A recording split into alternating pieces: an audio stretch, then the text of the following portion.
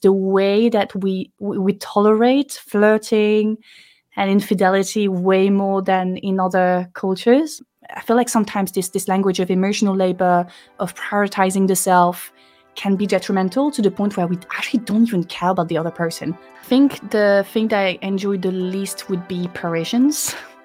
Which is kind of bad because there are a lot of them in Paris for some reasons. Hello and welcome to another podcast.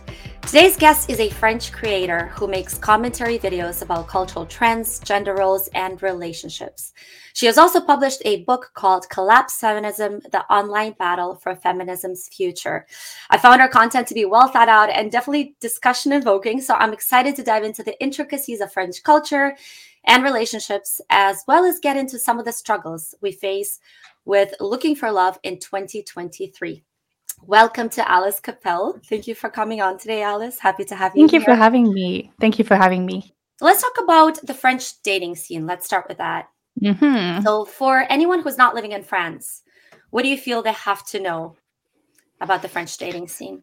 What do they have to know? It's interesting because, obviously, I've been traveling quite a lot, and I taught French in various settings, etc. And the topic of relationships and dating is something that comes back pretty often. And usually, I'm very, very negative. I go just be careful with those French boys because they're gonna start talking to you or sound all romantic and blah blah blah. But don't get tricked, But I would say that maybe two things that come to mind with the dating scene in France is that it's less. In comparison to other countries and other dating scenes, let's say, it's less structured. So it's less, you need to say to this person that you like them after a couple of dates, or then you need to say this and this and that. It's more let's go with the flow, see where that goes. And I know that some foreigners or expats can be a bit confused with all of that because they're am I in a relationship? Am I not in a relationship? What is going on? So I guess that would be one big feature of the French dating scene. Another one, and it's so interesting because I had a conversation on that topic with a British friend recently, is the way that we tolerate flirting and infidelity way more than in other cultures. I mean, to be fair, it's a very Latin thing, to be honest, but it's true that, for example, we were talking about, is flirting cheating? And for me, it was no, it's not. And for him, it was yeah, it kind of is. And so that was interesting to see the sort of cultural differences there. So I guess, two things that come to mind regarding the dating scene here. Maybe in terms of dating apps, I know a lot of French people, a lot of friends of mine use dating apps. We kind of all hate them. And it's so anti-French, it's so anti all the the stereotypes we associate with romance in France and things like that. So, but I guess we do use them a lot as well. Yeah, that's very interesting. I think the first point is something that comes up a lot, especially when we compare the French dating to American dating, which is all about labels and labeling the relationship. You go on 3 dates, 4 dates, you're still dating around and seeing other people, and then you sit down and you have the exclusivity conversation. What is the reaction to that of French people? How do they feel about that style of dating? You mean the more with the labels and everything? Exactly. I feel it's becoming more and more common though, because of how open we are now about, open relationships and the fact that you can't just have fun and not communicate with the other person your intentions. So I feel maybe I would say, maybe it's changing when maybe we communicate way more. Maybe we establish those labels way more as a form of, maybe also with the development of the therapy speak, all those things. So it's hey, you actually have to tell the other person what you feel and things like that, because you don't want to hurt them in the end. And so maybe putting the passion on pause or on the side to, make sure that you don't hurt the other person. So I guess, maybe it's changing. Maybe we're adopting that sort of dating style way more in France. So maybe it's just me, I don't know, but I feel things are changing. Where are you from in France? Are you from Paris or somewhere else? I grew up in the north of France, in Lille, and now I'm based in Paris. It's been two months, but I live very close to, even I grew up quite close to Paris still, so I would go to Paris quite often. So more northern France, really. Yeah, Lille is 1-2 hours away from Paris, I think. It is, yeah. I stayed there at one point and I loved it. It was a lot more, I would say, Belgian influenced than it is what you Exactly. would Yeah, yeah. assume. A Yeah, lot yeah. of beer That's drinking. Yeah, yeah. No, that's funny because, like, for example, the way I was raised and like the things we say about people living closer to Lille is like we're way colder than it's more like the German style, like the sort of German yeah type of being where it's more like way more direct, way more. But that doesn't mean that we're cold at heart because like we're also known for being like very welcoming because people don't want to come to the north of France. There's so many stereotypes around the north of France. So it's like, no, we're actually nice and like like we're not the Parisians, but at the same time like we're very more way more direct in our style of communication as well. Yeah, very interesting. Do you find that Parisian dating is kind of what I've heard is that it's quite commitment phobic and very much kind of dating around as well. Do you find that? Yeah. I don't know if it's something that's specific to Paris or if it's something that is just specific of living in big cities. Because like everywhere I traveled, I spent some time in New York, London, etc. I always hear the same stories. It's like, yeah, it's either like you have two options. Either you have the people who don't want to commit, just want the sort of situationship type of thing. And then you have the other type of people who are like, I want to commit. This is the moment. I want to have kids, husband. And like, so if you are in the middle trying to build connections, but it's gonna, maybe it can be a bit difficult because like that one side of no commitment can sometimes be sort of impersonal. So for example, like a friend of mine is trying to find, the sort of middle ground of like, I want a connection. I want emotional involvement in that relationship. But at the same time, I'm not going to commit to like kids and, marriage and things like that. And like, so I feel like it's more of a city life thing, just people having their career, people like so many people coming in, coming out. It's like constant flow and maybe have to add that extra layer of like Parisian romantic love that makes it even less clear, I would say. Yeah, that's very true. I feel like cities like New York, LA, Paris, London, they attract a certain type of people that don't want to stay in their hometowns. So they come there looking for opportunities. And as such, they're obviously not as willing to have a family and settle and like do that kind of lifestyle. The people that do that obviously usually stay in smaller towns. So of course, then New York, has the fame of you dating around for an eternity, like the most Yeah. commitment phobic city, I think, in the world. I think New York and LA and Miami in the US at least are considered the worst to find someone to commit to someone. And then, of course, we have Paris and London, like all the big cities, they kind of fall into the same category. Do you feel like the dating scene, I don't know if you're in it, do you feel like it's changed in France in the last few years? Do you feel like people are becoming less willing to commit to a person, to a relationship? Is everyone just looking for the next best thing? That's interesting. So I haven't been on the dating scene for a while because like I've went from relationship to relationship, or, like transition. Um, but like just from friends, etc. Because that's a topic that comes back pretty often in conversation. I feel like the COVID lockdown era had very much an impact on my friends and their relationship with love and romance.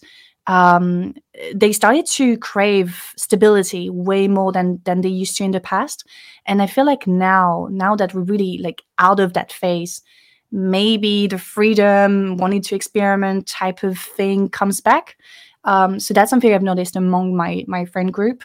But at the same time, like I'm 25 and I start to see also like different among my female friends, for example, like different expectations when it comes to relationship, where it's like, okay, like I had fun early 20s and now maybe I'm looking for something different. So it's interesting to look also like the sort of the dynamics of like with age, like how that changes in the context of city life, where depending on the gender, like some people will look for different things.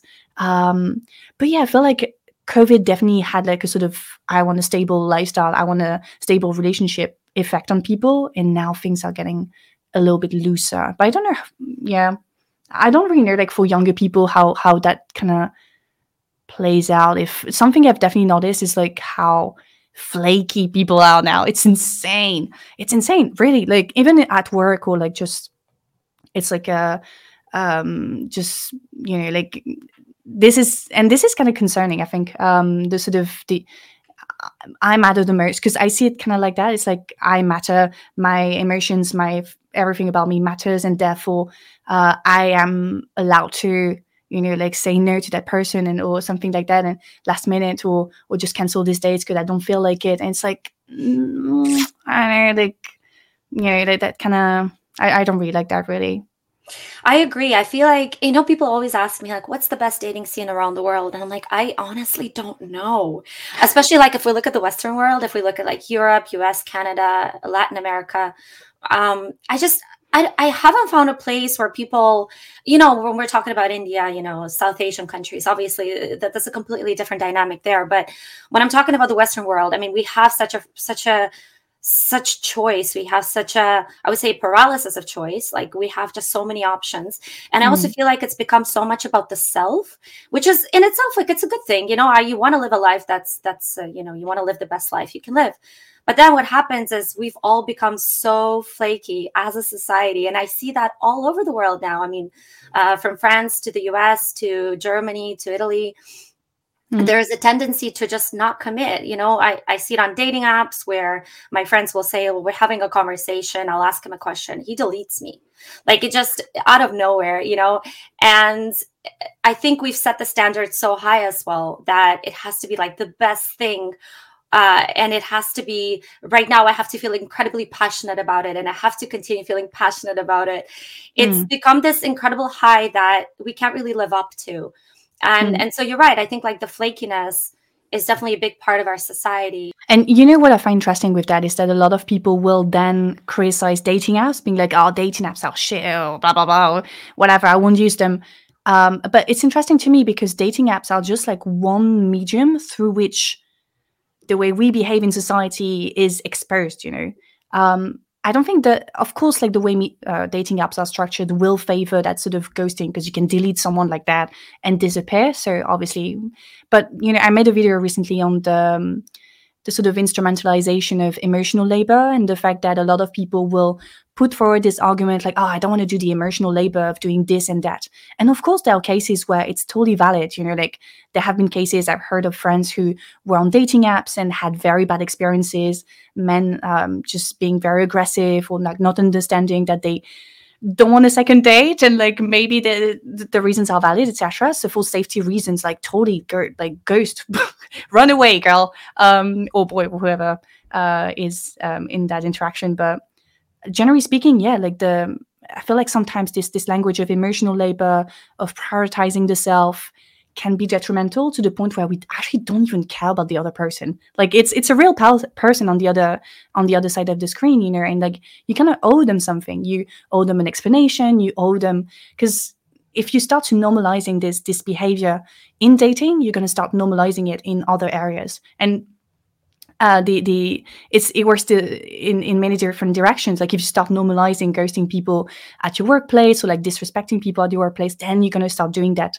in your dating life as well. So it's just like, for me, it's bigger than just dating apps. It's like a whole like cultural phenomenon of prioritizing the self at all costs, but also at the expense of others and their well-being and their right to like know what is going on. So yeah, that's something that kind of frustrates me as well. I love that you say it's just a medium, because obviously if you do meet someone in real life, you can't just in mid conversation walk away. They're asking you a question, you just walk away. You obviously can't do that. But it shows who you are. It really shows a lot about who you are, and do you have integrity? If you can do that online to someone, I wouldn't personally be able to do that. I feel like I would at least like to leave someone with an explanation, so they don't go out into the world feeling bitter and resigned and feeling like, what, people just, they just don't see me as a person. And you're right, because the person on the other, on the other side of that, we don't think of people as people anymore. If you're on a dating app, you're thinking, whoa, I don't care. I just don't feel like talk. I don't feel like answering. I invited him on a date, but now I don't feel like showing up. So I'm just gonna do nothing about it, right? Back in the day, you would generally meet someone through friends or because they were your neighbor. So there was a kind of community feeling, and in a way that made this person I mean, you basically knew who they were. Your friends Yeah, knew who they were. accountability. Yeah, Accountability matters. sort of accountability. Yeah, no, Exactly. that's so funny that you mentioned that, because like recently that happened to friends of mine. They met through a friend. I was like, "Ooh, do people still do that these days?" It was just like so. It has become so uncommon, and it's just like, yeah, actually, like, and even I feel like we lost the art of like also making matches, like looking at our friends and be like, oh, this person could go well with this person, because we don't want to interfere or create like something that is, I don't know, but like people used to do that in the past and it was very obvious what was going on. I guess now, because we have dating apps that are very like, why you're on there, it feels like everything outside of dating apps has to be like 100% natural. But no, like back in the days, like things were very coded, very regulated, and like regulated in the sense that, yeah, when you say this, you expect that. And when you meet this or that friend, there's an expectation that they might get along. So it's just like, yeah, like let's not pretend that everything is natural when it's like outside of dating apps. Obviously, like all those cards that we have on dating apps, those hidden rules, they exist in real life as well. And like maybe we should, as friends, also encourage those connections, and like romance or even friendships. Like make those friends connect. Don't be scared that they won't get along, and if they don't get along, then that's it. But like create those connections, because people actually crave them. Like we want to meet new people, especially in cities. We want to meet new people. We want to find a potential romantic partner. And it's just, like recently what happened is that a friend of mine connected two of our friends together, and it was starting to look like it was going to go into a relationship. And then one of the person didn't behave very well, and so it kind of ended. And my friend who made the connection was feeling very sad, very anxious, because she was like, I'm responsible for this. And I was like, it's okay. Like, they are two responsible adults. You did something, at least you try to make that connection, and that's totally fine. And actually, like, you shouldn't feel bad, and you shouldn't stop doing that, because like maybe one day will work. And it worked for me, and I mean, it worked for a year for me and my ex now. But so yeah, like, we should normalize those things, really. Yeah, I feel like we should normalize having more interaction with people in general. I mean, the loneliness is an epidemic. There's so many lonely people out there. When I look at the news and a lot of things that are happening, like happening in Czech Republic yesterday, Yeah. I just feel like it's all a byproduct of the fact that we are bitter, lonely, and without getting off topic, because I do want to get back to France and French culture, but I think it's that when you're that lonely and you're so bitter against people, and you get all your source of information from TikTok and Instagram, and like all the opinions that you see there, it's so very easy to start thinking that the world is like this. It's women that are expecting a man to make 100K, whatever, a year, or it's like people that have these incredible standards. It's like, well, I'm just going to die alone. I hate the world. I hate women. I hate men. So it's just like we're really dividing people up, and we're creating a really angry world, I believe. Yeah. And I mean, like, because like a lot of users online of TikTok, Instagram, etc., are young people, and the main characteristic about being young, and I've been there myself, you've been there too, so like we're not talking as like patronizing or anything, we've been there.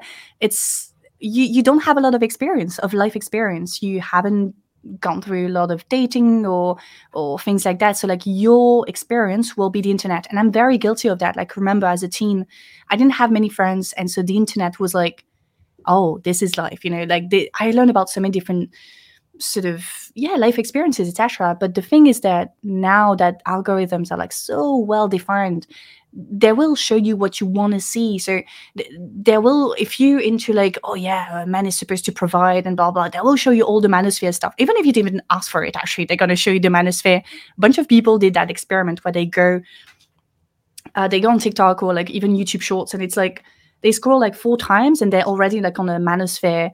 Men need to do this and women need to do that type of thing. And it's like it's insane. So obviously, like when you don't have that sort of life experience, that confidence in yourself as well, because like as you date, as you meet people, you build confidence, you learn more about what you like and what you don't like.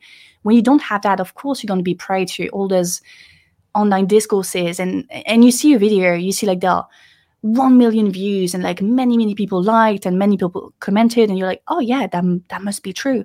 well, actually, no, like, no, that is not true. That is, maybe some people will believe that and will agree with that. But again, it's just like, it's not that one random person like being asked on the street. It's like compare with different cultures, compare with like different people, compare with your own experience. So yeah, I guess like one way to sum it up would be like to go out and touch grass, like just like go out and experiment for yourself. Like don't believe what's on the internet. And I feel like it sounds very patronizing to say that, but I'm telling myself as well, because sometimes I get caught up in those things where it's like, oh my gosh, like this is what is going on. And then for a second, I step back and I talk to friends or people in real life, and I'm like, oh, actually, nobody cares about this thing that seems like so huge on the internet. So yeah.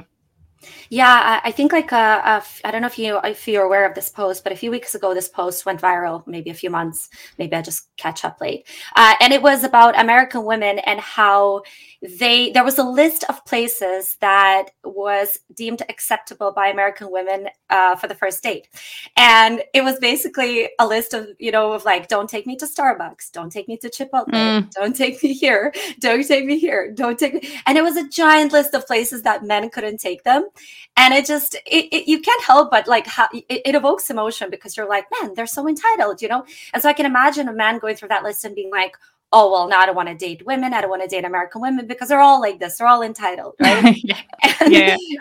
and you get that, right? Because that kind of controversial content that goes viral. You probably can see that with your own videos. The more controversial the content is, the more people react to it, the more reactions, the more virality it has.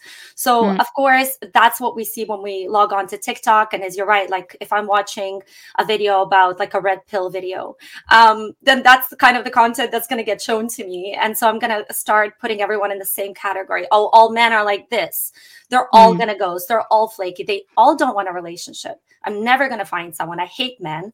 I don't want to be in a relationship with one. And same thing with men, all women are sluts. All women want a man who makes this much money. They're all demons, essentially. So we're like, now we all hate each other, but we haven't actually gotten to know each other, right? We're just putting each other in categories and we're hating the whole group of people that we don't actually know. We haven't talked to them. Yeah. I feel like one of the biggest issue with that is how much we crave boxes. We just want to have labels. We want boxes. And it's not just like, again, not limited to dating. It's even as like a video essayist who's always trying to bring a little bit of nuance or like to complexify things or to be like, hey, there's no right or wrong answer. I see how often people will comment, but what would you do about that? Like, what would be the solution? I'm like, I actually don't know. Like, you can come up with your own solutions. And I remember like as a teen when I was trying to figure out like how you're supposed to talk to boys or like how you're supposed to, because obviously like you don't know and you want to have some advice. Like the videos who would work the most were not like the videos on like helping with dating. It was more like what girls want in a boy, like what guys want in a girl. And it's like, oh yeah, this is exactly what I want. I want to know exactly what they want so I can have like a little list. And it's like, this is how we operate. Like we want very, very clear answers. And I feel like as a society, we need to resist this temptation to just go for the lazy solutions, the that is given to us like that, like so easily in the matter of like 5 seconds. No, like again, like going back to what we said earlier, figuring out what you like and the sort of person you want to date and what you're attracted to takes time. It takes a lot of like a lot of introspection, a lot of communication as well with others, friends, or partners. Like it takes a lot of time. It's complex. And even if you think you are a certain way, you might discover down the line that you are completely different. And what I like about dating now, and something I'm much more open to, is actually like openness, being open to discover new things, So that's why I'm kind of anti all those things like the love languages or things like that. It's not that I'm anti those things, but it's everything that is like super strict or like, I'm like this or I'm like that. I behave like this, therefore I need that sort of person. It's like, no. Like, how do you know? Maybe you think you are like that now, but like maybe in 2 years you're going to find someone that's going to change you completely. And then, so like constantly rediscovering yourself, constantly like asking yourself questions and resisting the urge to just go for the easy answers, which usually will be kind of, like if we like, it's no surprise that all that the easy answers often like go in the direction of men are providers, men are this, men are that, because whatever, and women are supposed to be feminine and blah blah. Like this is what we've been taught for generations and generations. So obviously, like when we are looking for the easy answer, we're gonna be drawn to those type of easy answers. And as a society, we're trying to go beyond that. I mean, just to make sure we are as inclusive and as like giving an option to everybody, really. So yeah, we really need to resist that. When it comes to gender roles, how is it in France generally, if you could summarize it? That's really interesting. It is very interesting. Actually, it's very hard to. I made a video about it because like I was myself struggling to explain it when people would ask me like, "Hey, like, well," because it feels like France is a very liberated country in terms of like sexuality, dating, etc. But for me, that liberation is happening in the bigger frame of patriarchy. And what I mean by that is that the way women are liberated or the way dating is liberated is always going to benefit the man. So for example, when we talk about like, French actresses and like how liberated they were. Yeah, but like they were very prey to what we call the male gaze. It was always about being desirable to men. So short skirts, perfect. Cleavage, perfect. Go girl. Dress as you like. But it's always seeking the male gaze, like always like responding to what is desirable for men. I'm thinking about, the icons like Brigitte Bardot or people like that who are still seen as like feminist icons. I mean, now if you listen to what they say about women, it's just very, very scary. So there's that. And then for dating, you're like, oh yeah, infidelity is way more tolerated. But for who? Like for men or for women as well? Nah, mostly for men. When a woman is cheats on her boyfriend or husband, like it's not very well. So it's like, yeah, perfect, liberated, great. But for who and in which sort of framework? So yeah. I've heard that a lot of times women judge women more than men judge women.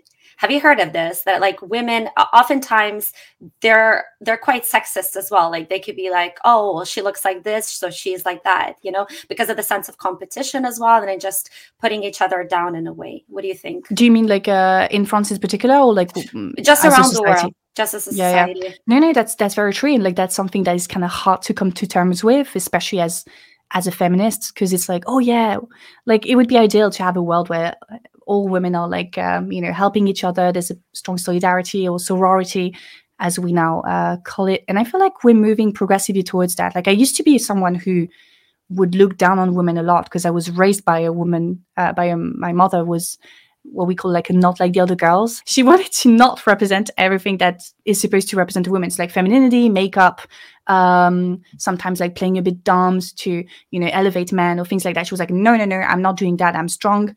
I don't dress feminine and blah, blah. So she kind of passed that on to me as well.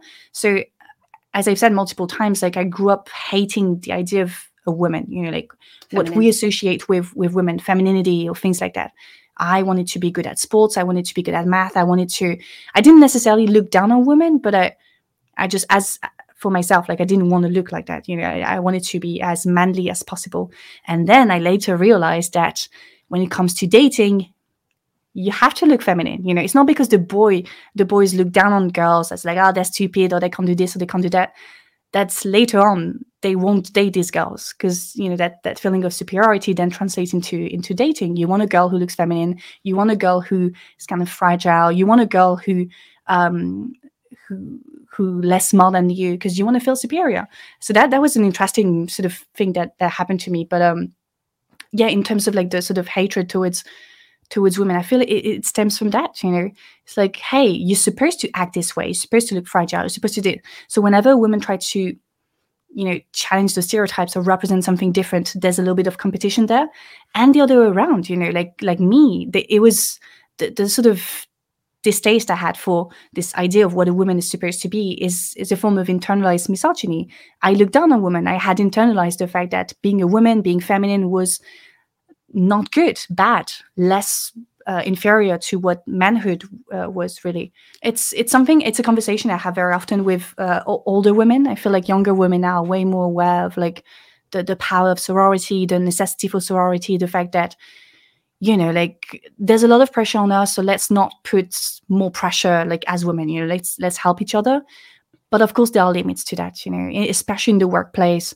So many women complaining that, yeah, women in the workplace can be really, really mean, specifically because you have this sort of competition. You are in a male dominated environment, and so you can adopt those values, and you, yeah, like put that pressure on other women. So that's very real. Like, that's very real, and we should not deny it. Yeah, they did a study. I don't know if you've heard of it, but basically they put women in the room and they had these girls come in, and they had one girl that looked very sexy, and they just kind of looked at the reaction of women when the girl walked by. And I think they tested, I'm not going to say the number because I don't know the number, but it was a quite large number of women, and the reaction was always judgmental, very judgmental. Mhm. Just, a sexy girl walking through.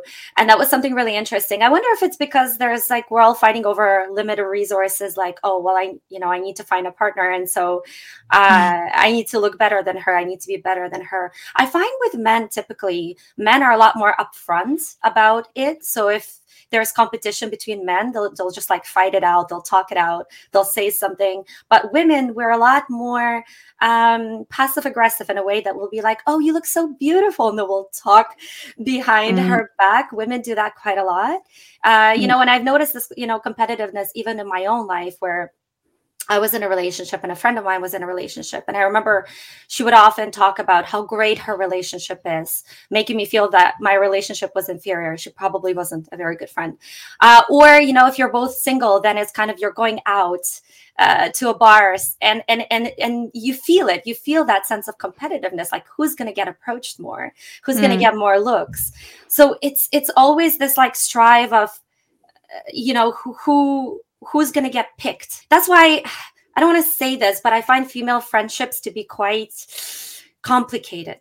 You really need to be very good friends for that not to affect your relationship. Yeah, I think it's a very interesting question, and definitely something I've because my female friendship for example, and all my female friendships are very, very supportive. Like, we would never drag each other down, and we very much work on it as well. Because like sometimes we have those feelings that you've just described, where I don't know, like a female friend of mine will come into the room and like she's so sexy, like she's dressed so well, and there's a little bit of something in me being like, yeah, like get some reminiscence of like, oh, she's the hottest girl in the room, that sort of thing that I personally have a lot. Like, yeah, when I go into a room, there's this tendency to immediately compare to other women and see, oh, am I the hottest girl in the room? Or like, is there, and it's so wrong. It's so wrong, but it's something that we desperately need to work on.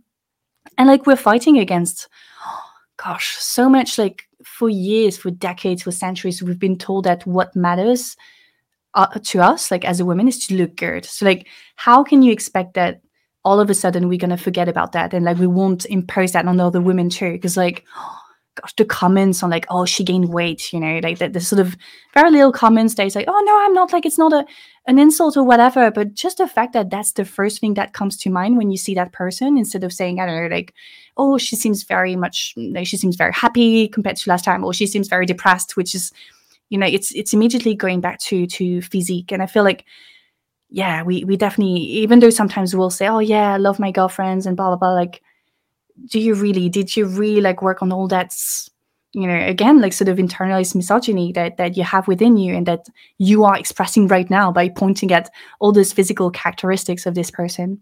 I feel like women who tend to do that are those who feel the less confident, who have the least self-confidence. Because when you're confident in your body, and you're happy with the way you look, or why would you like start criticizing others, really? Like, everybody's doing great, we're all looking gorgeous and blah blah blah. And I love those personalities as well, like, like women who will come into a room and be like, you're gorgeous, you're gorgeous, you're gorgeous, I'm gorgeous too. And I'm like, yes, that's the sort of energy we need to promote. That's the sort of friendships I want to have. I feel like I'm surrounded by women kind of like that. But yeah, a lot of work to do for us, like still. And I see it even with my mom, like sometimes the way she will talk about like women on screen or whatever. Oh, why is she wearing a cleavage like that?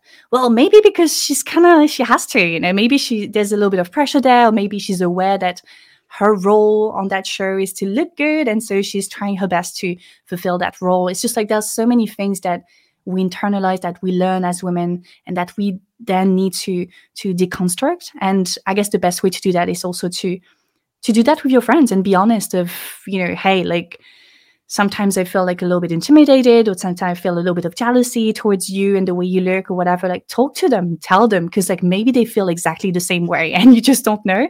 And like just by sharing that with each other, you may be able to overcome it as well. Yeah, that's a great point. And you're lucky to have very good friends. And you're right. Like, a lot of us do feel insecure in our own way. We look at someone else and we feel like they have it all together, but they're feeling exactly the same way. Do you feel like French society is quite judgmental? This is something that I've heard from quite a lot of people.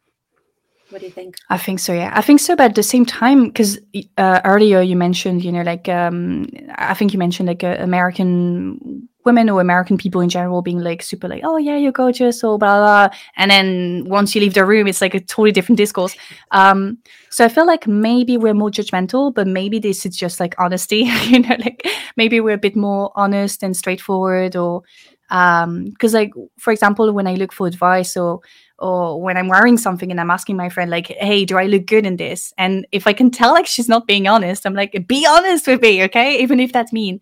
And maybe we're more okay with that honesty as well, because like we're more used to it. So that would maybe be a reason why we're told that we're judgmental. But I mean, yeah, like there's a lot of judgment, especially between women. The looks, the it's just like, I don't know if it's specific to France, that sort of hatred between women, but like I guess with French culture, something that would be specific of French culture is the thinness. The fat phobia is like really, really strong, because we have this idea like whenever you think about the French girl, it's like a tall, very slim woman like smoking cigarettes, and like it seems that they never work out. It seems that they never eat. It seems like so it's like, if you don't fit that sort of ideal of the French girl, then you're not a French girl, and people will let you know. It's like you don't deserve that title, or you don't deserve to. You have to be slim. You have to be white. You have to look effortlessly pretty. Your skin must be amazing. It's like all those things, and it's, again stereotypes that needs to be unlearned. And like the French girl, French culture, French love is like so romanticized. And every time I have the opportunity to kind of,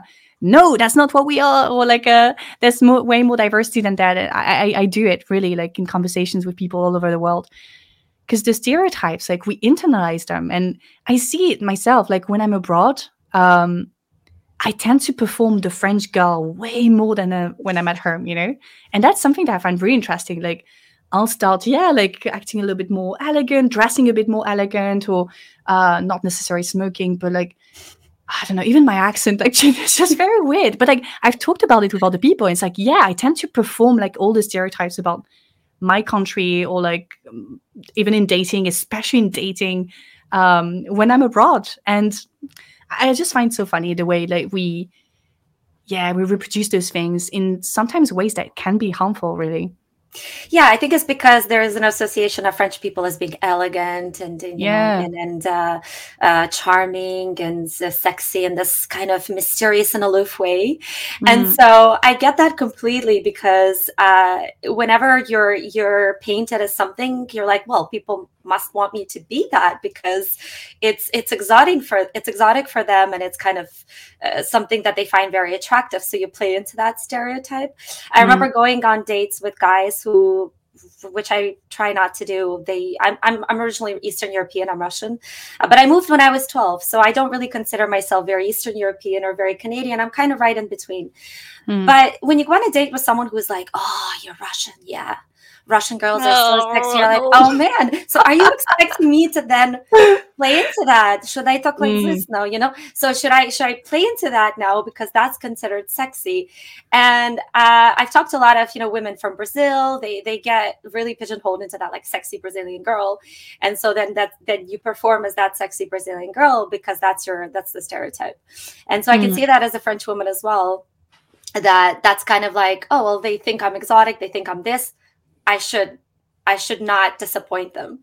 Yeah, because it's like, so with some guys in particular, it's like it seems that that country where you come from, whether it's French, whether you're Asian, whether you're Brazilian, or it's like it becomes your entire identity. With some men, like I'm not saying not all men, not all men, but with some men, it's like, are you dating me or are you dating Alice, the French girl? You know, it's just like Alice. everything will be, yeah, everything Alice, yeah, everything will become like just, hey, like showing pictures of baguettes or whatever. I'm like, I don't care, honestly. Like, it just be you and treat me like a normal human being. Like, I'm trying my best to, like, you know, fit in your culture and like not look too French. So please, like, just don't remind me of this all the time. But again, yeah, like it's such a common experience. Like I've talked with you know, like even the Japanese women, like the way they're expected to be submissive, quiet, cute all the time. It's like, I remember this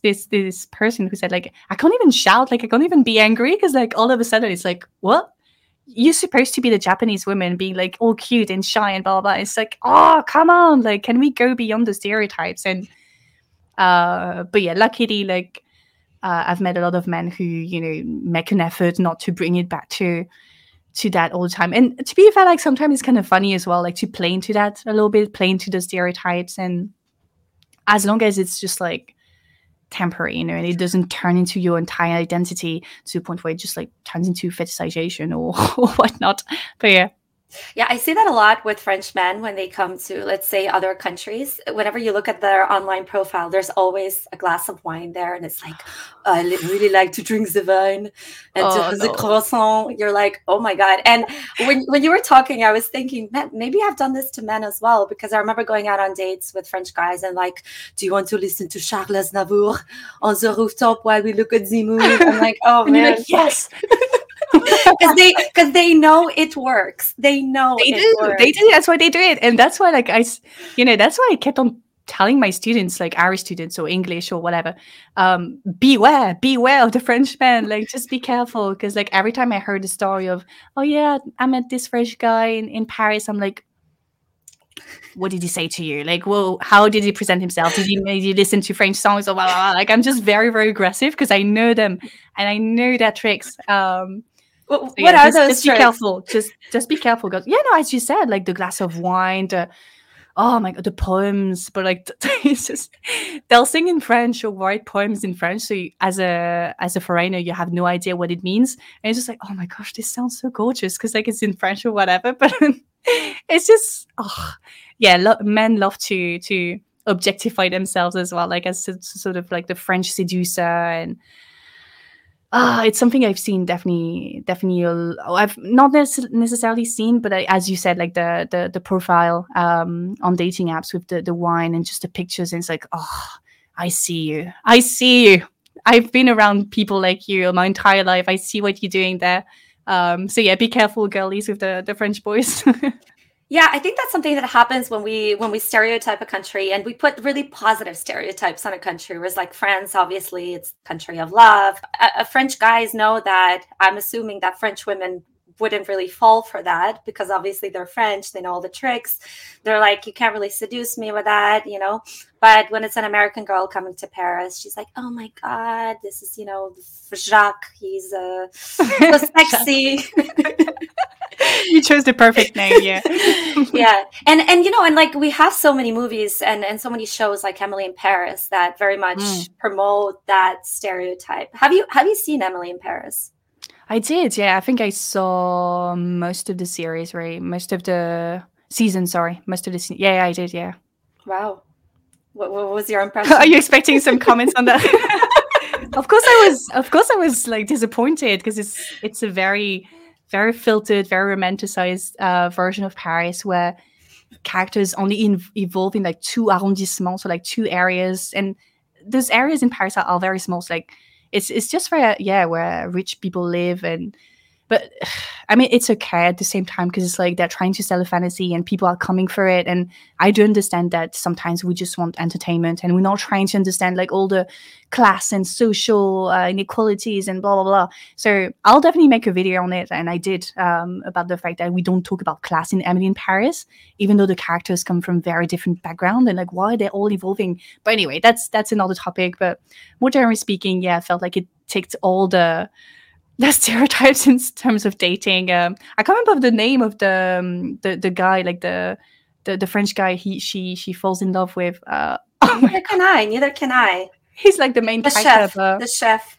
The chef, yeah, who's now like a very active climate activist, actually. Oh. So very happy about that. But yeah, like it's just so cliche. And I remember like posing on some of the dialogues and like sending it to friends, being like, just tell me this is not the way you see us, like French people. Just tell me, please, because this is not possible. Like this is too bad. But yeah, I had a lot of fun watching it. What I love is that the entire show, all the French people, they're speaking English amongst themselves. I love that when they're just like having a conversation, they're just speaking English the whole time. I'm like, have you been to France? With the accent. And also, I absolutely love that she somehow, on the salary that she's getting, is able to deck herself out and new outfits every single day, like the most expensive. And I also love her Instagram posting where she just snaps a photo, puts a cute caption on it, and sends it. I'm like, I wish it was this easy. I've put a lot of work on my Instagram, but like if I could just snap a photo and be like, hey guys, just eating a croissant. And if I could get that many likes on it, that's what I content creators like could see the BS there. We could see it. We saw it. We saw the very basic pictures going viral, and we're like, no, this show is fake from start to finish. It's just like it's not possible. But yeah, it's, I don't know. At the same time, I think that's what I enjoy about the show, really. Like the fact that it was like so fake that there was no way to just. Yeah, it's just like put your brain on pause, just like enjoy the consume all the entertainment that you can, and just I guess. But like I would be frustrated if some people think that that's the experience that they would get in Paris, because I know that because of the TV series, tourism in Paris increased a lot. Like they created Emily in Paris tours and things like that. I know that people living in those areas were very angry as well, because usually there were very old, rich Parisians that were, oh, what is going on? All those Americans coming to Paris and blah, blah, blah. What do you enjoy? Let's say, what is something that you enjoy most and least about living in Paris? That's a good question, because I think the thing that I enjoy the least would be Parisians. It's kind of bad because there are a lot of them in Paris for some reasons. Because it's just, I don't know. Coming from the north of France and learning about the way Parisians see us, for example, kind of created that sort of, from the basis, like I was like, I don't like, nobody likes Parisians really. Like it's a common thing. Like when you live outside of Paris, you don't like people living in Paris and vice versa. So I guess there was that, and then just the accent that sounds very bourgeois, very like towards the end of sentences, and it's just like, I can't do this. Or maybe also the fact that they live together very closely and they don't interact much with people outside of the city, or sometimes they feel like they are, in the middle of where things are happening, because like people come to Paris from all over the world and blah blah, so they feel like they live in a place that is multicultural, etc., but they don't actually very much interact with, when you compare to, because obviously again, like I've traveled to many different places, so I feel like I have the legitimacy to compare and to criticize. When I go to New York, for example, when I go to London, these are cities that are also multicultural, but people really mix, like people from all backgrounds, from various ethnic backgrounds as well. In France, you don't have that as much, I feel, or at least like your identity, your background is not something that you should put forward. Like you can be Black, you can come from this or that country, but it's like, it's not that we're not interested in that. It's just like we're in Paris, we're in France, and I feel like it's not something that is encouraged. You're not encouraged to talk about your background as much as in cities like New York or London, where it's like sometimes your background is like everything that matters, and like people will know where you come from and like what sort of challenges you face in your life, etc. So that's one thing I don't like. But one thing I like about Paris, obviously, is just like everything is more chilled. You always have people having a glass outside on the terrace, like the famous the terrace, really. And yeah, it's super lively. It's very easy to meet people as well in bars, etc. It's just the approach of life, the way they balance work and life is way healthier than compared to other big cities I've been to. When you say you don't really like Parisians, what do you mean? What specifically is something that irks you? Is it a sense of, is it arrogance? Is it a sense of entitlement, superiority? Yeah, I would say entitlement. I think I would say entitlement, and maybe the belief, maybe ignorance of what, again, like what multiculturalism and what living in a big city should be. And for me, what it should be, it means living in a big city is about like meeting people from all backgrounds, like connecting all those cultures and learning from those cultures. And I feel like in Paris and Parisians, they think they do that, but they don't really, like they don't really try to expand their horizons or learn about different cultures or learn about different people. It's very much about French culture, French food, all of that. Again, I don't want to like stereotype or generalize, but I feel like it's a general trend that I've noticed in comparison to other big cities. Yeah. I've heard also that apartments have very thin walls. Is this true, that you can know your neighbors? I'm very lucky because like where I live, pretty much all the other apartments are, I think it's old people. I think my building is full of old people, so it's very, very quiet. It's super quiet. But it's true that most of my friends complain that, yeah, you can hear like an argument happening like right next to you. But again, like I feel like it's part of the French culture as well. It's like your private life is not very private. It's like you can have an argument in the middle of the restaurant with your friends talking about politics. It is just very common for people to just express their emotions out loud in the public sphere or in the private sphere, but with very thin wall. And you're very aware that the walls are very thin, so you know that the neighbor is going to hear everything. And I feel like maybe that's a defining feature about like Parisian life or French life in general. Is like we love the drama, and we love to share it as well with other people. It's interesting because even I was in Montreal. I was planning to move there at one point, and even in Montreal, they have this French neighborhood. And I was living in one of the apartments, and the walls were super thin. And even there, you get the French people like smoking and talking really loudly late at night. And I would go up and say, "Guys, can you be quiet?" They're like, "Oh, okay." But they continue smoking the whole night, and I could hear them, and I could hear them walking. I could hear them talking. I guess like it's maybe a lifestyle thing as well. It's like, yeah, you're supposed to be talking all the time, or you're supposed to be living all the time, or like again, like this sort of breaking the barrier between private and public life, which is so common. And again, you see it like when you go in the streets of Paris, like people are having a drink outside. People, even like in the winter, like there's no season to go outside and get a drink outside, and people are having parties in there. It's just like the windows are open. There are many good things about it. I really like that about Paris, the fact that contrary to London, where everything is like shut down and everything happens behind doors, it's like opening onto the world. But as you say, like there are some like some problems with that as well, like respecting other people's need for quiet and things like that. And that's important too. So maybe we need to work on that a bit more. Going to Spain, for example, Spanish people tend to be very loud. And so when you're trying to sleep and they're screaming outside your window at like 4 a.m, you're thinking, I don't want any part of this. But then you move somewhere and you're living, let's say in Canada, where it's on the opposite scale, like maybe like London. It's incredibly quiet and oftentimes feels very structured as well. For instance, here, in order to get alcohol, you need to go to a specific like government-owned store. You wouldn't be able to get wine in just a regular store. It's very much like Sweden. We have the same rules around alcohol. And so even drinking is incredibly structured. You're not able to just drink somewhere. You need to drink in specified zones.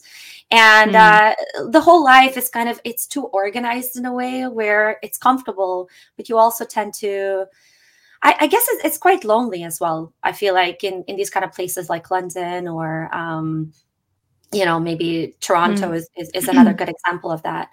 Even like the amount of markets there are in Paris, like it's insane. And the other day I was at the market, actually. I was for preparing a little breakfast with friends, and there was this woman who was talking to the lady selling the fruits, etc. It lasted for like 10 minutes, I believe, but she was just talking and talking and talking. I was like, yeah, it's great that those places exist, those places where people are outside socializing, because like you can strike up a conversation with them anytime, or you can.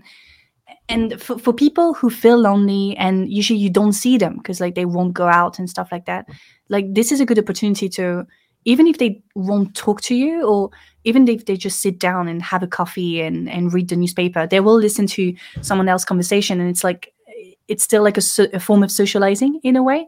So I know like for older people, I think there's a few Instagram pages on like old Frenchmen, sitting on little benches with their newspapers and just like listening to whatever is going on. And I find it so cute. And like, that's why I love as well with this country. You're gonna make me love this city, Paris. I've been complaining about it like so much, but now I'm just like, this is amazing. Like everybody's like outside living their life and stuff. But I guess, yeah, like that's kind of true. And that's something I really like about Paris. Yeah, I mean, every city that we choose, there's positives and there's negatives. Yeah, true. Yeah. And we often tend to focus on the negatives. I find myself doing that as well. But talking about the not so positive thing. So let's talk about infidelity really quickly. So some really interesting statistics I found that I think about 46% of French men specifically do cheat or have admitted to cheating, and 38% of women. So there's 10% difference. 8% difference. But what's interesting is that compared to Americans that find cheating on a partner unacceptable 84% of the time, only 47% of the French has said that they found it unacceptable as well.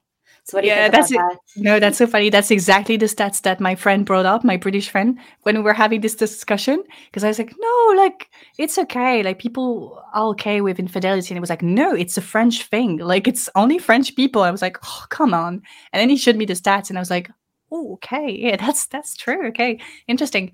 I guess, yeah, it's, again, this sort of, I mean, ideally, it would be us understanding that you don't own another person, you don't own their body, and therefore, it's okay if they, sex and love are two separate things.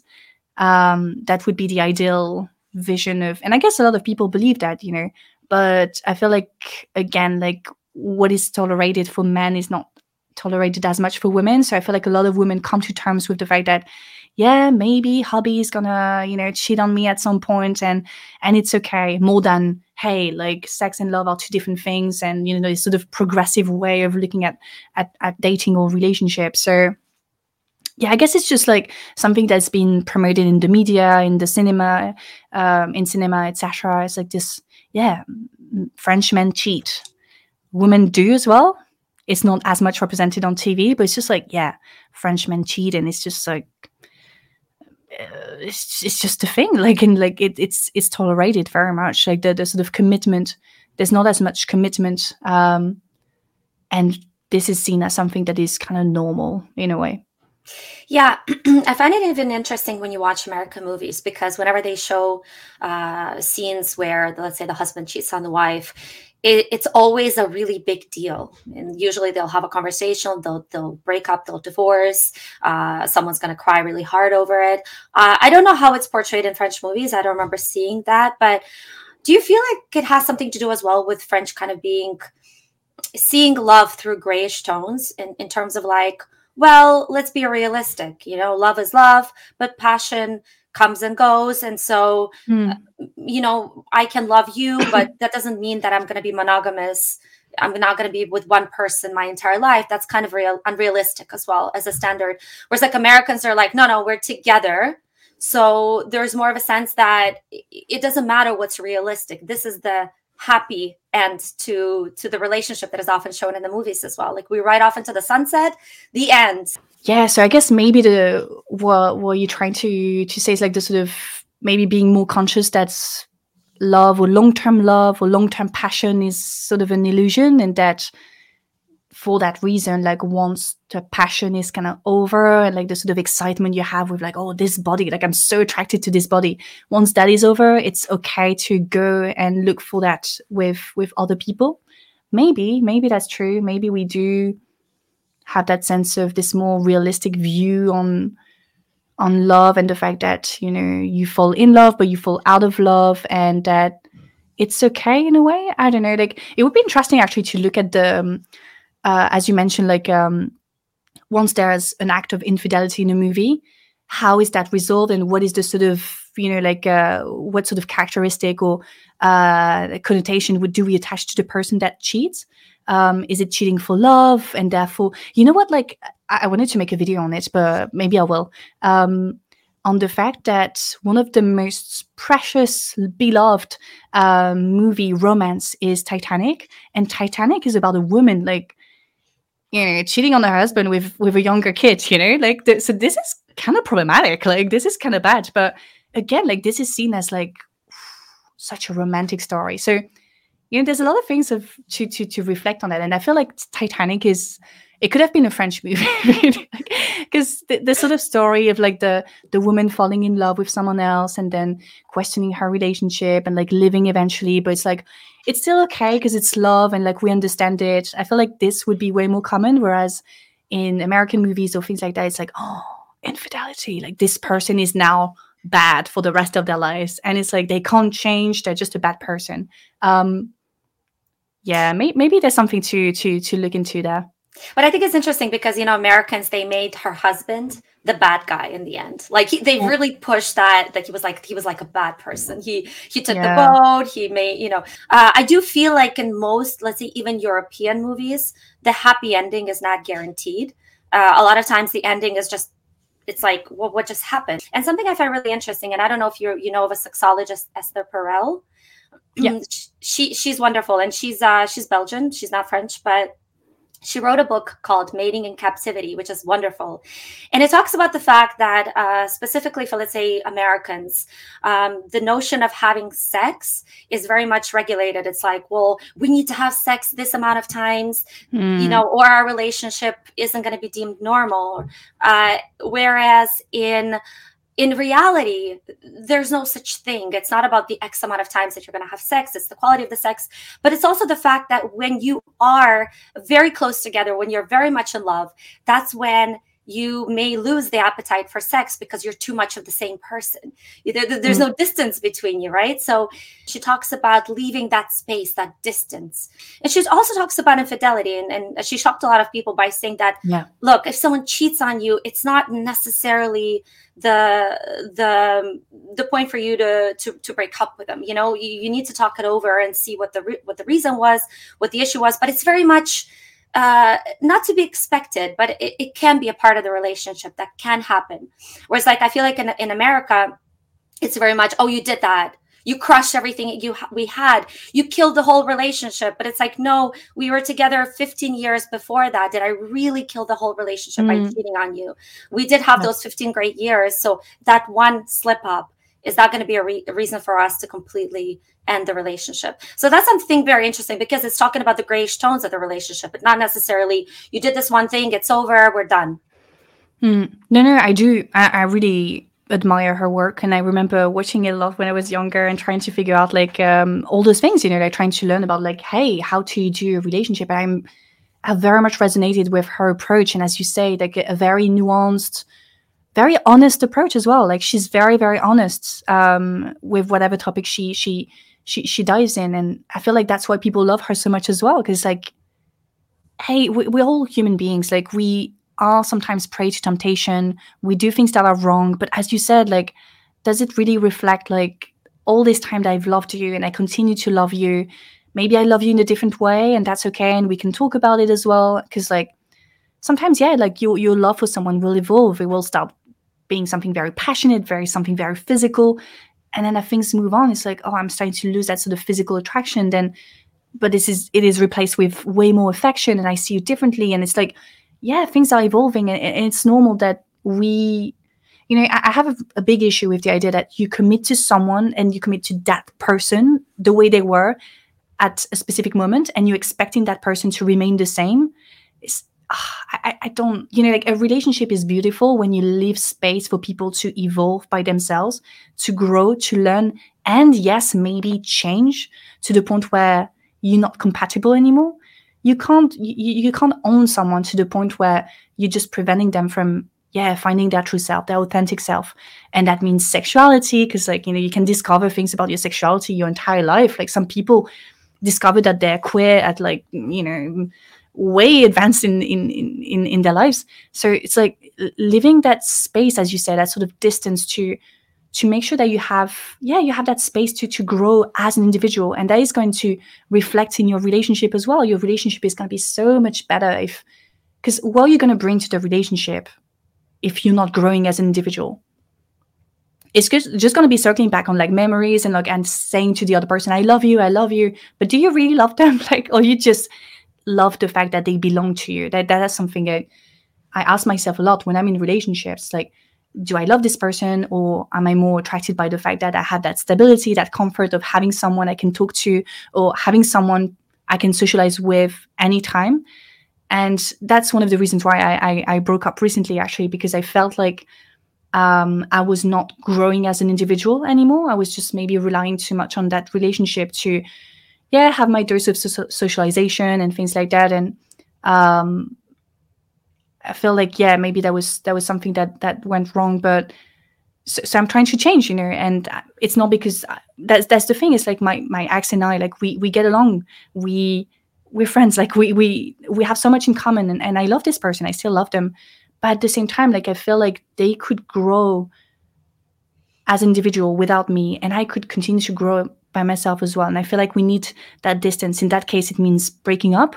But like, you can manage things while also remaining in that relationship. But that's something I always tell my friends. Stuff is that include distance, include space in your relationship. Like, that's so important, really. Yeah, I think I 100% agree with what you just said. What's interesting is when people are asked when they find their partner the most attractive, do you know what they say? What do they say? Well, let me ask you that question. When did you find your ex-partner the most attractive? Or I don't know if you're currently in a relationship, are you? No. No. Okay, so let's talk about your ex-partner. When did you find him the most attractive? And it's always the same thing with other people, with people in general. It's when they do something that they are passionate about. So playing sports, doing something artistic, just when I can see them being very confident and being very involved and passionate about what they're doing, that's the moment where I'm like, oh, I love this person. Like, I love what they do. I love just like, and I hate them the most. I dislike them the most when they feel like they're obsessed with me. Like, just like way too invest in the relationship, but like to a point where it's just too much, where you feel like, again, like lack of space, lack of distance. When they are too into me, like, I'm just starting to lose interest in the person. I don't know if that's weird or what, but like that's the way it works for me. Yeah, what about you? Exactly that. So that was the answer. And 100%, it's the same for me. So I think that's something very interesting because, we can say that, oh, men feel like that, but women feel like that as well. We like people when we can see them with fresh eyes. When we look at them, when we say, oh, wow, they're really in their element. They're really enjoying what they're doing. Other people are looking at them, maybe. Other people are seeing them without all the baggage of the relationship, without all of that, past experience. And they don't necessarily belong to me in that moment. And so you see them through fresh eyes, and that kind of reignites the attraction.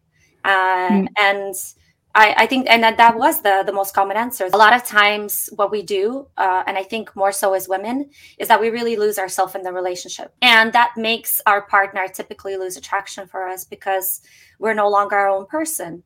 We're basically just an extension of them, and that's not very attractive.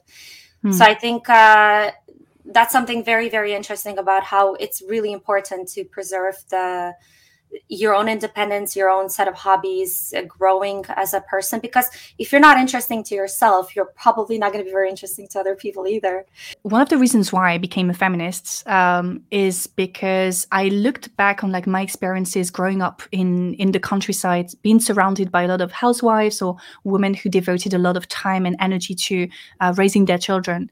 And I always tell people about this anecdote of me at my tennis club sitting at the table where all the women were, all the mothers were. And it took like 5 minutes before they started complaining about their husbands, complaining about like all their lost opportunities, the fact that they were going to uni, but they had to stop because they needed to care about the children, or they want to go on holidays, but they can't because the husband doesn't want to, and things like that. And that was the moment where I'm like, oh, that's not normal. They should be able to live the life they want, really. And even if they are happy the way they are, I'm always like thinking about what could have been their lives if they weren't those precious. And I feel like now it's becoming more and more common for housewives or just women with children to have hobbies. So for example, at my tennis club, because I'm also a tennis instructor, we had more and more groups of women playing tennis, and that was great. That was amazing. But at the same time, it was not perfect, because like after the tennis lesson, they would have to go straight back home to take care of the kids, while the husbands, usually when they play, they could stay for an extra drink or things like that. So you could still see that sort of difference. But I remember even recently I went to, in France, we have one day where we celebrate music in June.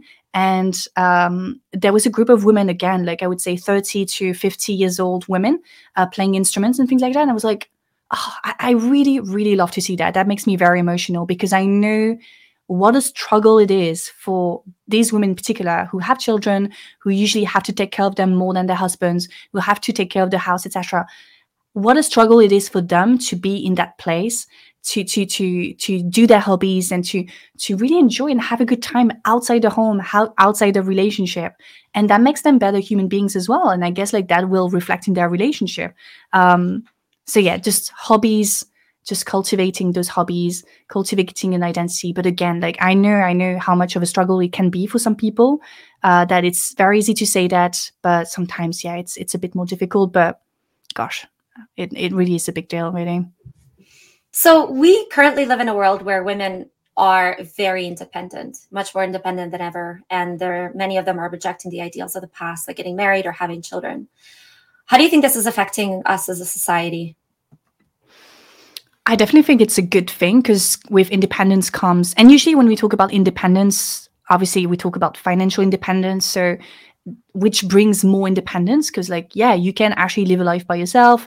You can skip the idea of settling down or having children. I mean, those can also be related to other financial concerns, but generally speaking, like just being independent, having your own career, etc., is a good thing in terms of like the sort of feminism movement. Now, one thing that I do criticize is that maybe we went too far in that direction. And when I say too far, I mean that we've idealized this idea of, oh yeah, I'm a career woman, I'm a girl boss, that we kind of lost track of other things that can make us happy, free, liberated. Because like a lot of women are coming to terms with the idea that, or just questioning the idea that liberation can be found through work, because they go to work every day and it's like, oh, I'm not sure I'm enjoying this. I feel like I'm being exploited. I don't feel happy or fulfilled at work. I just don't like it. I don't feel liberated. I was told I was going to be happy and independent and free, but I'm clearly not.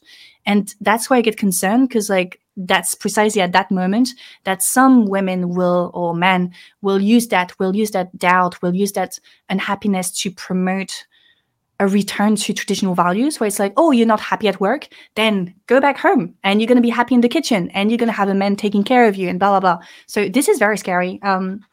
So I feel like it's important, and to connect to what we just said, it's really, really important to show women that life is not just about work, or it's not just about domesticity. There are other things. It's not just, I know like we're told that this is our value in society as a woman. You make babies and you work, in a capitalist society, that's what is expected from you. but there are other things. You can have a political life, you can have an emotional life, you can, develop hobbies, you can meet friends. That's the thing. I'm really big on that. Like, make friendship, find friends, get out of that relationship. Or it's not about like leaving your husband or leaving your boyfriend or whatever, but like, meet friends, make friendship, try to prioritize that as much as possible. So yeah, I feel like that's what I would say. I feel like we went maybe a bit too far in the girl boss, independent, empowered type of thing, and now we're reflecting on this, and we don't really have any interesting alternative to explore, and we need to find an alternative, because otherwise traditional values are going to come back. So yeah, I think it's one or the other. It seems like it's either, oh, you have to be this, badass girl boss, and work like a man, be like a man, or it's that you have to be the trad wife, as you mentioned in your book, where you sit in pretty clothing with glossy skin. Like these are obviously like movies. these are the two extremes, like the super duper girl boss and then the trad wife. Like, we are two extremes on one spectrum, but the spectrum remains the same. It's either domesticity or the girl boss. And it's like, oh, I want something else. I want to bring something different to my life. I don't want my life to be centered around work or domesticity. And often the two are connected, because even the girl bosses, like the Sheryl Sandberg, who wrote the book Lean In, which was like the Bible of feminism in the 2010s, I believe. Like, even these women have, at some point in their life, they know that they're going to have children, because they need to do it. You don't even know. I don't even know if they really question like their desire to have children or not. But it's just like, yeah, you have to have children at some point. So domesticity is always like somewhere, like it's never fully lost. Like, you're never fully a girl boss. Like, at some point, you're going to have to go back to that somehow. So yeah, this is very interesting to me, very concerning as well. And I wish that, women explored different ways of being, different ways of living outside this sort of very strict binary of work and domesticity. I think it's a complicated subject, and you're very right. Like in the book, it was quite nuanced the way you explained it, which I really enjoyed. I think it's about, for me personally, it's about living the life that you genuinely want to live. And for me, ideally, it would be a combination of both. Because, for me personally, I mean, I'm in my 30s and priorities change quite a lot as you get older, and not for everyone. I think now there's such a focus on living in the moment, which I think is wonderful, but we're not really thinking as well, what's going to make me happy in 10 years? So maybe nowadays I really like being the girl boss. And for me personally, I want to keep doing this my whole life. Like, I don't see myself being a stay-at-home mom. I love what I do, but I love what I do. Not everybody loves what they do. And so for me, I want to keep doing this forever, because I feel like it makes me an interesting person. I'm learning a lot, and it's just, I want to have my own business. But I think for other women, maybe priorities are different. Like, I know women, they have no interest in working. All they want to do is take care of kids. And that's fine. I feel like if that makes them happy, let them live their own life and let them do their own thing. If that makes them happy, if they're not doing it because they have to, because it's, they're pressured. And so many societies pressure women into living a life that's not true to their own, where they wake up at 80 and they have so many regrets about a life that was just lived by someone else's standards. And I think like that, for me, the focus is living that kind of life. I think what you said about community and having friends is very important, because there's so many studies done about us living a way happier life and a longer life if we have that sense of community. And we used to have community back in the day. We all lived in communities. Nowadays, home signifies the four walls, but before it used to be a whole group of people that supported us. So we didn't really get married for partnership necessarily. It was more, an arrangement, but we had our friends to lean back on. And we had that whole group of people that supported us, and many societies still have that. But we are lonelier than ever because we don't have that sense of community. We don't have a relationship to people. We're just by ourselves. And so I think to each their own, in my personal opinion. But I think what happens with society is like we go so far left and we go so far right in the end. So it's like we go to one end of the spectrum, like, no, badass, kick-ass woman, and then we're like, no, this is not working. Whoa, let's go all the way back and now promote a completely like polar opposite way of life. No, but you see, what I find interesting there is that I think that what you say is totally valid and totally true. Like some people have different desires. The only thing I'm worried about, and again, it's the same thing on that spectrum. It's like, because we live in a capitalist society, neoliberalism, so it's all about the self. It's all about like the individual, and you see it like it's reflected in dating apps. It's reflected in everything that we create. And what I'm worried about with like the rise of, for example, like trad wives or things like that, it's like it's a vision of motherhood that is very individualized. It's about, I want to be a mother, and I'm going to be a mother by myself in my little house, lost in the countryside. And what I fear about that is isolation, social isolation. And as you mentioned, like in the past, like it was way more common to have like several generations living in the same home, or like it was way more common for parents to die younger, or to like children to be sick or things like that. So like sometimes like an uncle and aunt would take care of the kids. So now like everything is so privatized, so individualized, that when someone says, I want to be a housewife, that means that they're going to be very isolated. And it is possible that it is not the case, but because of the structure of society, because of the way that it's becoming harder and harder to you need someone else to live in a place, for example, like prices are going up, etc. So everything neoliberalism, like all those policies, all the financial constraints, push us towards more and more isolation. So in that context, when someone says, I want to be a housewife, I want to like just let my husband provide for me and my family, I'm always like, be careful, girl. be careful, really, because it doesn't work like it used to do, where you had a community where you could talk to. And that's why, again, I emphasize on friendships, because like when you have a friend, that means you have someone to talk to. So if something goes wrong, if your relationship is not doing well, you have someone you can talk to, and someone's going to say, hey, maybe it's the right time to leave that relationship, or maybe you're not fulfilled. And as you said earlier, like I feel like sometimes like being a housewife also means, as you said, like you become an extension of your husband. You just become like the emotional support of the entire family. And therefore, maybe you have time, you struggle to define your own self, to define your own identity. But there are ways to do that. Again, by valorizing friendship, by being active in the community. A lot of housewives, a lot of social movements that exist were started by women who had the time to engage in those things, because they had a husband to rely on as well. Like usually, like the women who started the big social movements, or were part of social movements, were the women who had time to invest in those things as well. So these are all things to take into account. And like I like the fact that you bring that sort of historical aspect into it, because like saying I want to be a housewife, or I'm a housewife, a long time ago is not the same thing as today. And I feel like because of that, we need to be cautious. Like we need to pay attention to that, and be as careful as possible with the choices we make. And why are we making these choices, and what are the circumstances? What does that mean for me and my life to make that choice? But once the choices are informed, like I'm not going to tell someone like, this is bad, you shouldn't do this, or you shouldn't do that. It's more like, yeah, like if that's really what you want to do, like and if you feel happy in doing this, like I'm not going to impose anything on you. It's like, you live your life. I just want you to be aware of the choices you made. Yeah, I'm always worried when something becomes a fad. As you said, if it's an informed choice, I very much respect that, because again, I'm not going to live your life. You're going to live with all the regrets that you're going to live with, right? So if that's something that you genuinely want to do it. But going online and of course telling everyone about it as that's the new thing to do. I never like fads, because I feel like fads come and go, and then people are so lost in their life. They're looking for kind of the way to go. And so a lot of people are not even thinking through their decisions. They're just going with whatever is the thing to do, trendy, right? yeah. Trendy. Yeah. The trends, the whole concept of trends, I find incredibly, I just limiting.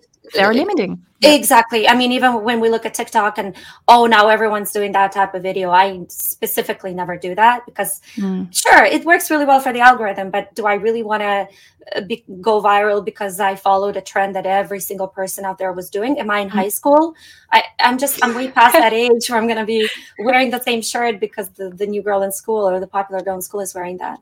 But people are gonna reward you for that because, like, I see it with YouTube as well. It's like I could be making a video about like every new trendy topic or every new algorithm friendly thing, but sometimes I just pause and I go, no, maybe I actually don't want to do that because what image do I project? You know, like what sort of person do I look like when I do that? I look like someone who's like hopping on trends to get as much attention as possible, and sure, like people will understand that sometimes it is necessary, and I feel like sometimes, yeah, it is necessary to hop on those trends because maybe you have an important message to share.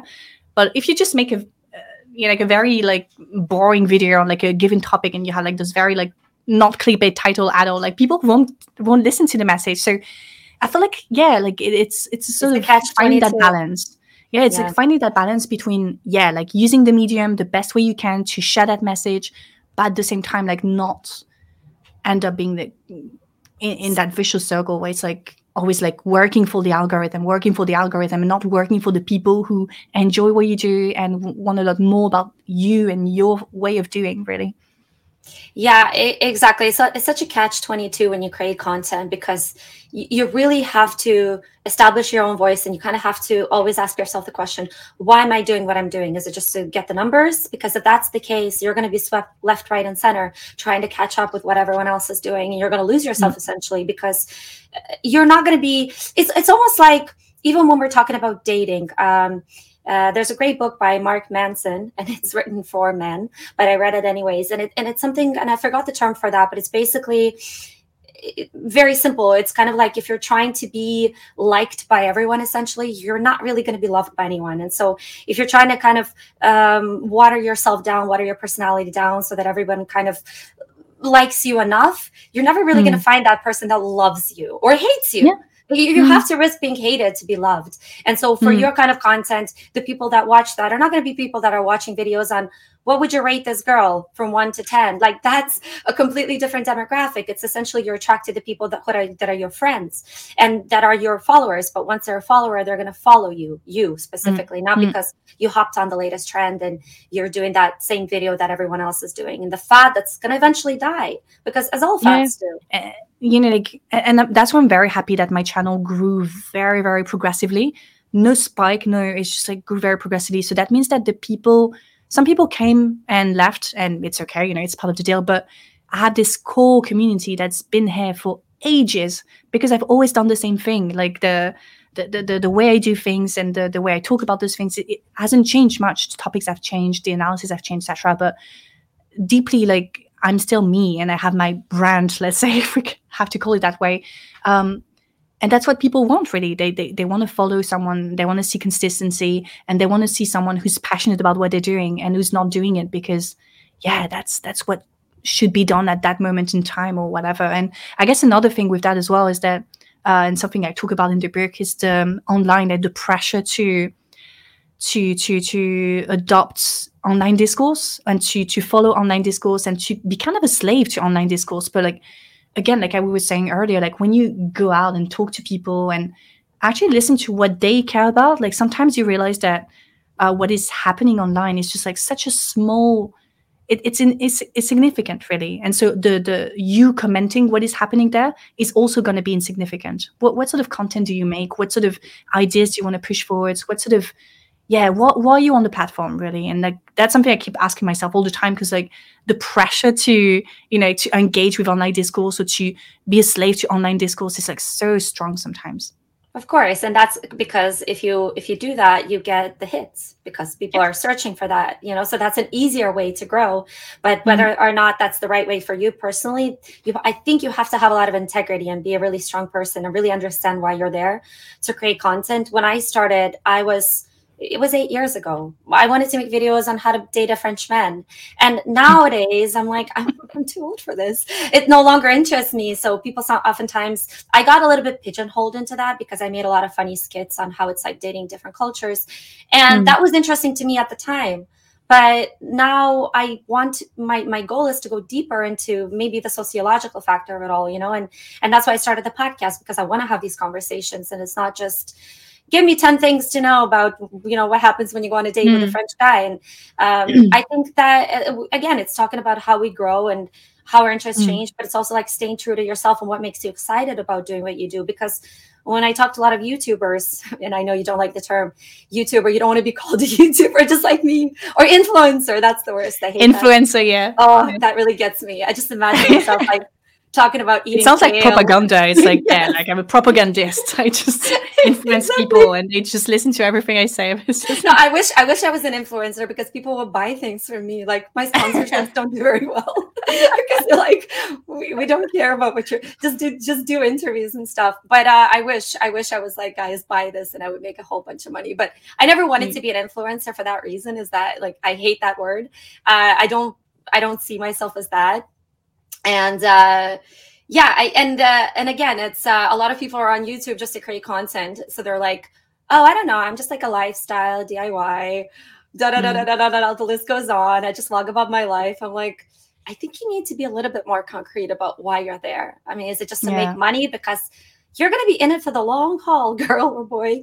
That it's not going to be just a one day kind of spike thing. You're not going to become the next Mr. Beast, and that doesn't happen for a lot of people. If it does, it can have negative consequences as well. Because once you spike, you're then expected to keep up with that same content. Like you've been pigeonholed into that. So exactly. It can be even worse. Yeah. Yeah. It's like sometimes like you don't even define your, again, brand. I don't like this term, but like your identity, your online identity, you don't define it yourself. Like people will define it for you. So it has happened times where I produce a video, I'm not like super happy about it, but I'm like, okay, at least I've done something. And like it turns out to be something that people are really interested in. And then they keep asking me about doing the same thing or blah, blah. And I'm like, oh no, that's not what I wanted to do. So I feel like, to be honest, like I haven't found myself in that situation too much.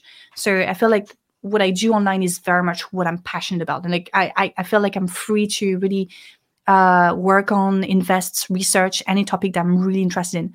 But I know some creators who, went viral with something that they were not really passionate about, or that was not really what they wanted to do. And from now on, they just have to continue to provide the same sort of content. And that must be very frustrating. Like that must be really, really frustrating. Yeah, there was a Dutch YouTuber that I don't know if you know her, but she went viral a couple of years ago, or a few years ago rather. And she was doing videos on just languages. I think it was like Dutch, something. And then she did a video reacting to Brazilian Portuguese. And Brazilians, they have a very strong social media community. And so they loved her because she's, blonde, European, and she's reacted to their language. And they asked her to make another one and another one and another one. And, a few months later, all she was doing was Brazilian content. And I was like, was that something you genuinely wanted to do, or was that something that was the bestseller, so to speak? So she got really pigeonholed into that, and then she went to Brazil and she stayed there, I think. So it was just I saw that whole thing, her whole identity. God damn it. That whole channel evolved in front of my eyes. I was like, I don't even know if I would like that kind of publicity. It's then that's it. That's all you're doing. But I really love this conversation, and I must admit, I didn't read the full book because I didn't have a lot of time, but I read quite a lot of few chapters, and it was very, very interesting. You pull out a lot of information from different creators, different sources. So guys, for anyone that's listening to this podcast and want to delve deeper into Alice's work, she doesn't want to be called a YouTuber. I want to call you a social commentator. I think that probably fits better. Yeah. We say video essayists, social commentators. I feel like I'm in between the two. So like both terms work very well. Or online analyst. I mean, there are so many terms like to avoid that influencer label. But like, why not in the end? Like, why not using the term influencer? Why having a stigma around it? We do influence people, that's true. But call me whatever you want to call me. I'll take it. But yeah. Anyways, if you guys enjoyed the podcast, let us know in the comments below if you have any questions for Alice as well. Post them on YouTube, and you can also do that on Spotify. I'm not sure about Apple. I haven't figured out the logistics of Apple yet, but you can go ahead and work in progress. There's too many platforms to manage. So I'm just one person. But if you guys liked it, let us know in the comments below. And if you want to check out Alice's Instagram, YouTube, I'm going to link to all of that below. Alice, thank you so much for taking part. Such a great conversation. Was wasn't so much I about French loved it. culture. Like we went all around, all over the place, which I really love with this. I love it. I love it when it's like very genuine, very like go with the flow type of conversations. These are the best, and I hope people will have enjoyed it. Really. Au revoir. Au revoir.